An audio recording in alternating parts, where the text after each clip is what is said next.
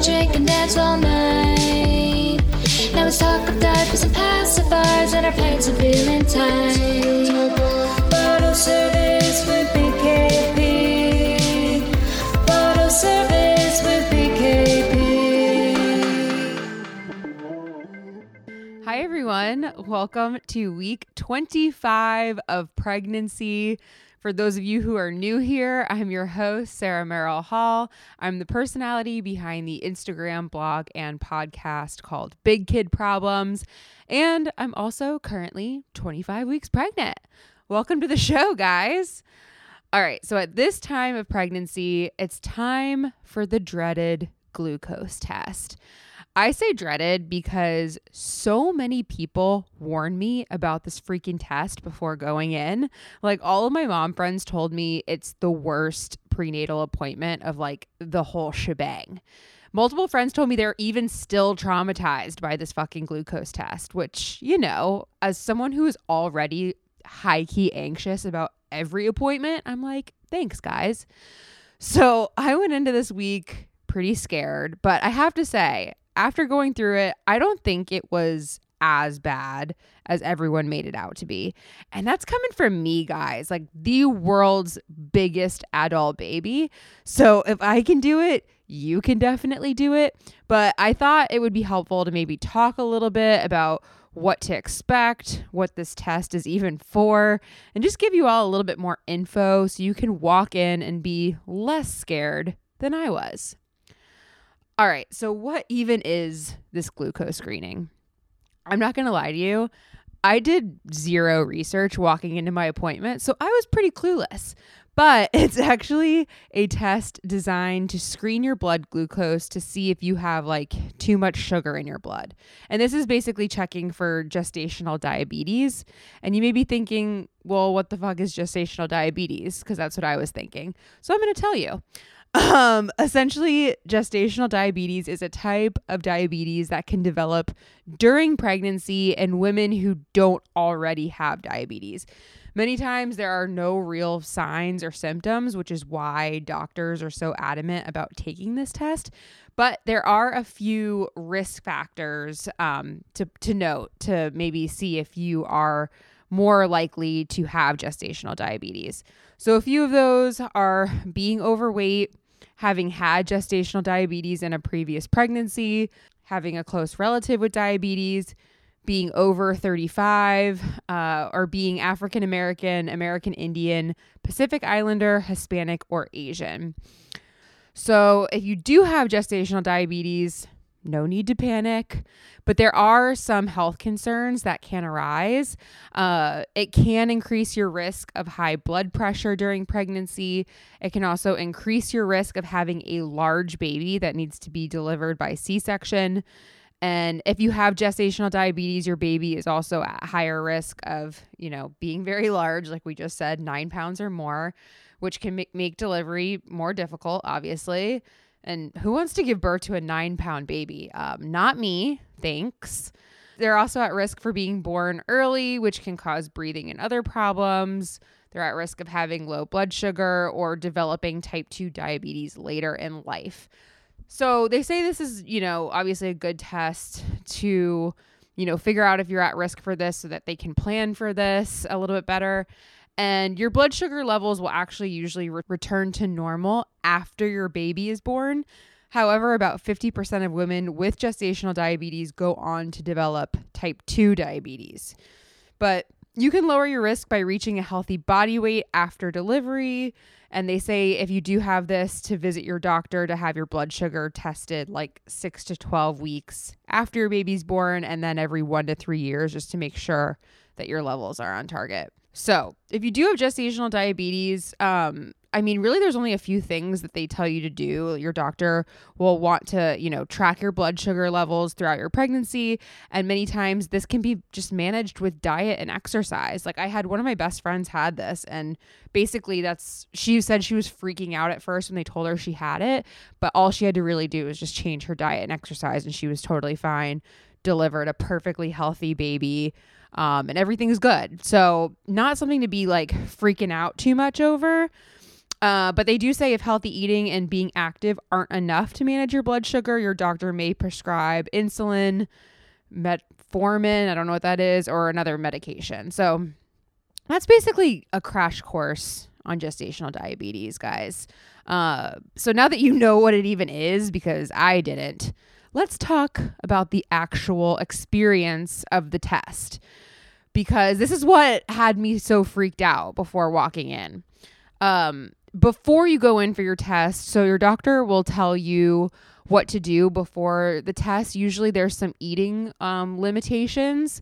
So I've had a couple of friends tell me that they had to fast before their test. My doctor actually told me to eat normally, but to just like not eat a ton of sugar before taking the test, which is actually easier said than done. I was like looking for things in the morning to eat, and I'm like, oh, let me grab my yogurt. And then I looked at like the sugar content. I'm like, oh, let me not do that. Let me have a bowl of cereal. Looked at the sugar content on that. I'm like, oh, maybe not. So maybe just something to like plan ahead for. You're eating whatever your doctor tells you to eat, you know, however you're going to eat. If they do tell you to fast, maybe make your test really early in the morning. I set mine up for like 10 o'clock in the morning. So if I didn't eat that much, I wasn't like, you know, going to be starving by the time I walked into that test. One thing I wish that I knew, honestly, before going in is that there's actually 2 blood draws that are needed for this test.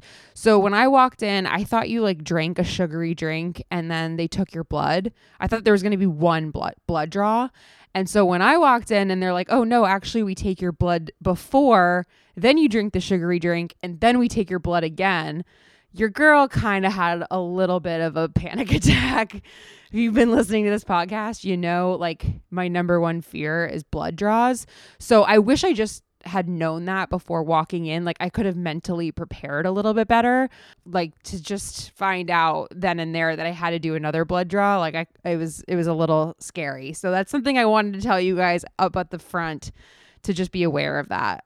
You're going to take your blood right when you walk in, which I think I did okay. I did pretty good. I mean, my new tactic for these blood tests is I do not see a needle. Like I don't see the needle at all. I don't see anything. Like my head is completely turned, my arms out. They lay me. I always ask for to lay down when they're doing these blood tests now, so I don't pass out, or if I do, I'm already reclined. But I don't look at anything. And I think that helps. Like sometimes I'll, like before I used to just glance over and look at the nurse like prepping, and that would send me into a spiral. So for anyone else who freaks out at these blood draws, maybe, you know, make sure not to look, make sure to ask to be reclined. Those things might help you. I also had Brandon with me who, was showing me videos of Tucker as they were drawing my blood. And that always helps, you know, being distracted. Look at some memes, pull up Big Kid Problems on Instagram. I don't know, just giving you guys a couple ideas. So right after they do that first blood draw, which mine actually went pretty well, like my nurse was really, really great and treated me like a 5-year-old, which I appreciated. Just was like telling me jokes and like keeping me happy and upbeat and asking me questions, and did it really fast. So got that blood draw over with. Then you have to drink this like sugary, the super sugary drink. It's like super, super sugary.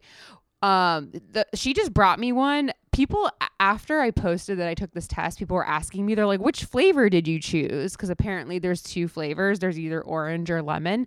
Nobody gave me an option, which now I'm pretty pissed about, to be honest. But I had the orange flavor. I just was handed that and I drank it. And people told me before this test, like I had friends be like, oh, the taste of this drink still haunts me. To be honest, like I channeled my inner like college Sarah and threw it back so fast. Like I chugged it like it was a tequila shot. Like it didn't even like touch my tongue. It just like flew. It went right down the hatch, you know? So I barely even tasted it. I mean, I still got like a little bit of a taste. But it wasn't bad. It wasn't like as bad as I thought that people made it out to be. So if that takes away any fear of the test, you know, maybe channel your college self and just throw it down the hatch. I'm telling you that helped me get through it.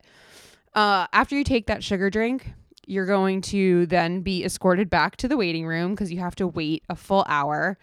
And you can't eat or drink during that hour, like no water, no anything. You just sit and wait, which was totally fine. But then by the time that hour is up, like probably around like the 45 to 50 minute mark, you start to feel kind of weird. Like I guess like there's so much like sugar in your bloodstream that like I was starting to get like really antsy and uncomfortable in that waiting room, and just kind of felt like my heart was beating faster and like just kind of felt like jittery and weird. So that's something to know is normal when that happens. And, then your hour mark hits and they do a second blood draw. And my second blood draw didn't go as smoothly as my first. I think I tightened up a little bit and, I bruised really bad. Like after this blood draw, guys, like my arm was like purple for 5 days. Like I don't know what the hell I did, but I think I was just really, really tense and like the needle didn't go in right.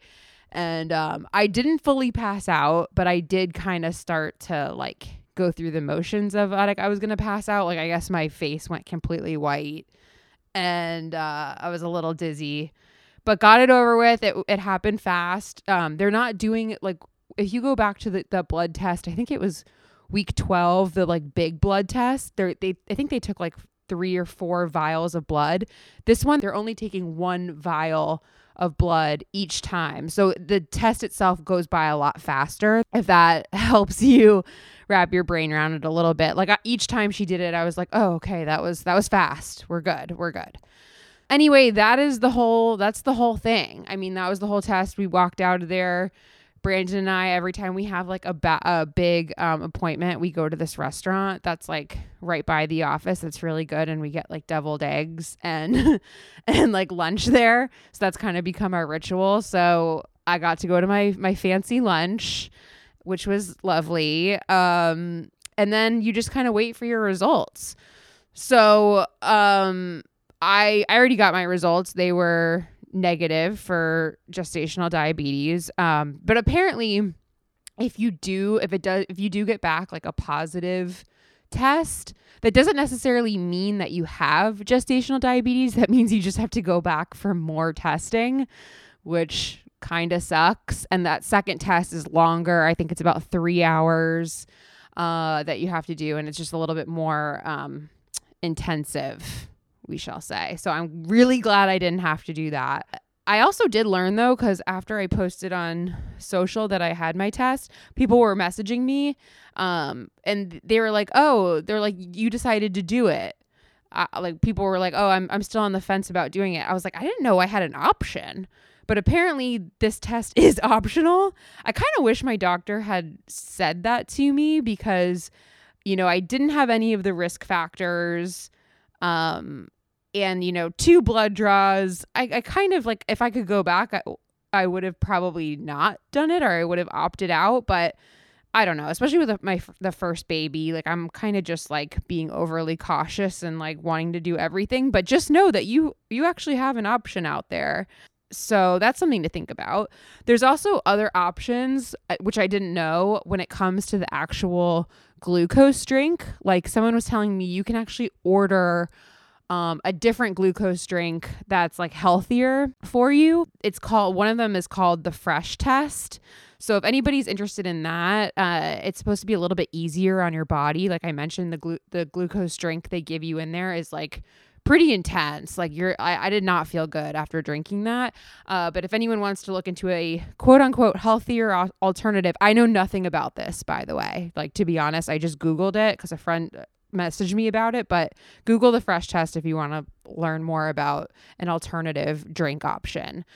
What else can I tell you? I feel like that's a lot of info. I feel like that you guys walking into this test now after listening to this podcast, you're going to be way more prepared than I was walking into my glucose screening. So I hope that helps. And now let's talk a little bit about what's happening with baby at week 25. This podcast is brought to you by Parallel, the first and only OBGYN founded prenatal vitamin with targeted nutrients for each stage of motherhood. Most prenatals treat pregnancy with a one-size-fits-all approach, but your body changes throughout each trimester, and so do your nutritional needs.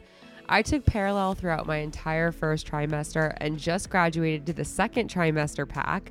Their second trimester pack has everything you need to support your baby's skeletal growth while easing muscle cramps with additional calcium and magnesium, added omegas, and of course, a full spectrum prenatal vitamin. So wherever you are in your pregnancy journey, check out parallelhealth.com.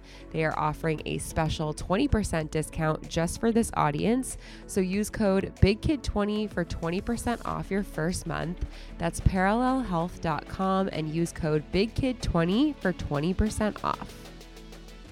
All right, so this week, baby is as big as a soccer ball, which that feels right. That feels like the right visual. I feel like I'm carrying around something as big as a soccer ball. Like I just feel huge, feel really uncomfortable. I swear to God, the thing that I am most excited for after this pregnancy is just for my organs to go back to where they should go. You know what I mean? Like I don't know if anybody else feels this way, but you know, your organs obviously move up above your uterus and like they're more crowded, kind of like where your lungs are, up in your rib cage a little bit more. And to me, like not one day goes by that I don't feel uncomfortable. Like I am just constantly like, I feel like my organs are freaking squished together up there and it's like harder to breathe. You might actually even, people have told me that they kind of can hear me like panting on this podcast sometimes, which is kind of funny, but it's true. Like it's legit, like harder. It's getting harder and harder to breathe. So I just can't wait for my organs to go back to their regular place. And right now they're sitting on top of basically a soccer ball. But anyway, so our babies are 13.6 inches long this week and weigh about 1.5 pounds. Okay, if you just want to think back to last week, they were actually like 11.8 inches long. So that's like a pretty decent amount of growth in 1 week. Like I mentioned last week, our babies are really going to start picking up that growth, which is amazing. But yeah, they're bigger than a foot long now, which is kind of a fun visual and also explains why things are feeling very cramped in there.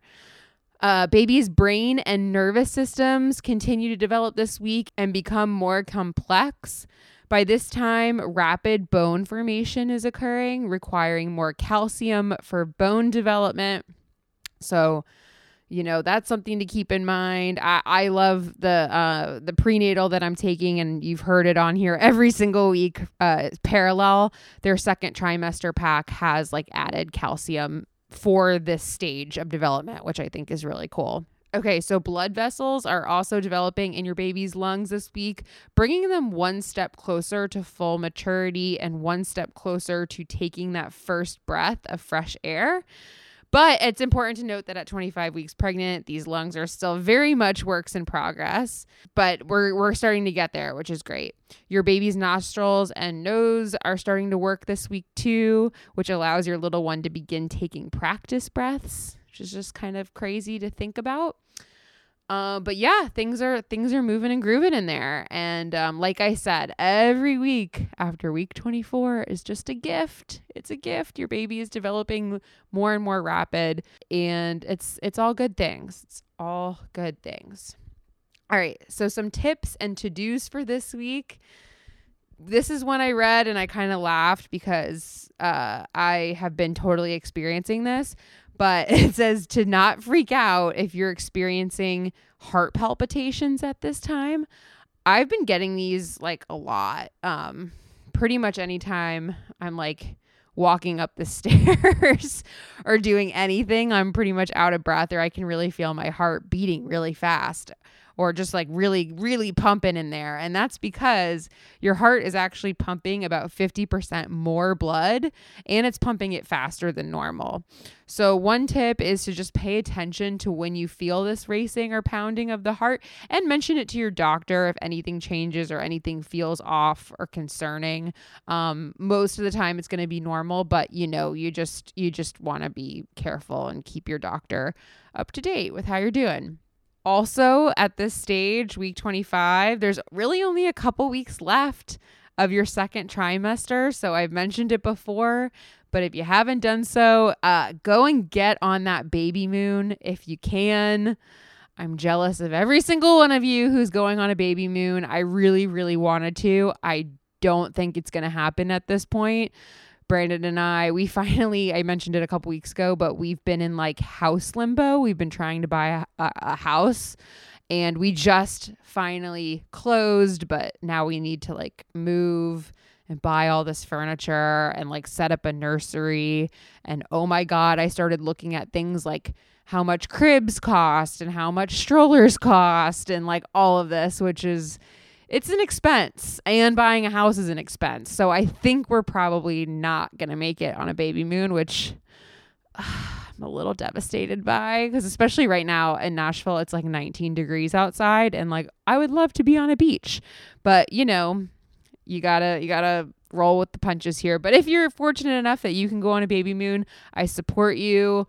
I'm jealous of you, and I hope you have a great time. But get on it sooner than later, because I've heard once the third trimester comes along, you're going to be a little less comfortable. It might be harder to travel, and you know, you just don't want to do it too close to birth either, because you're going to want to stay local to your doctor and your hospital and all that good stuff. All right. So this is also a good time to start planning your baby shower at week 25.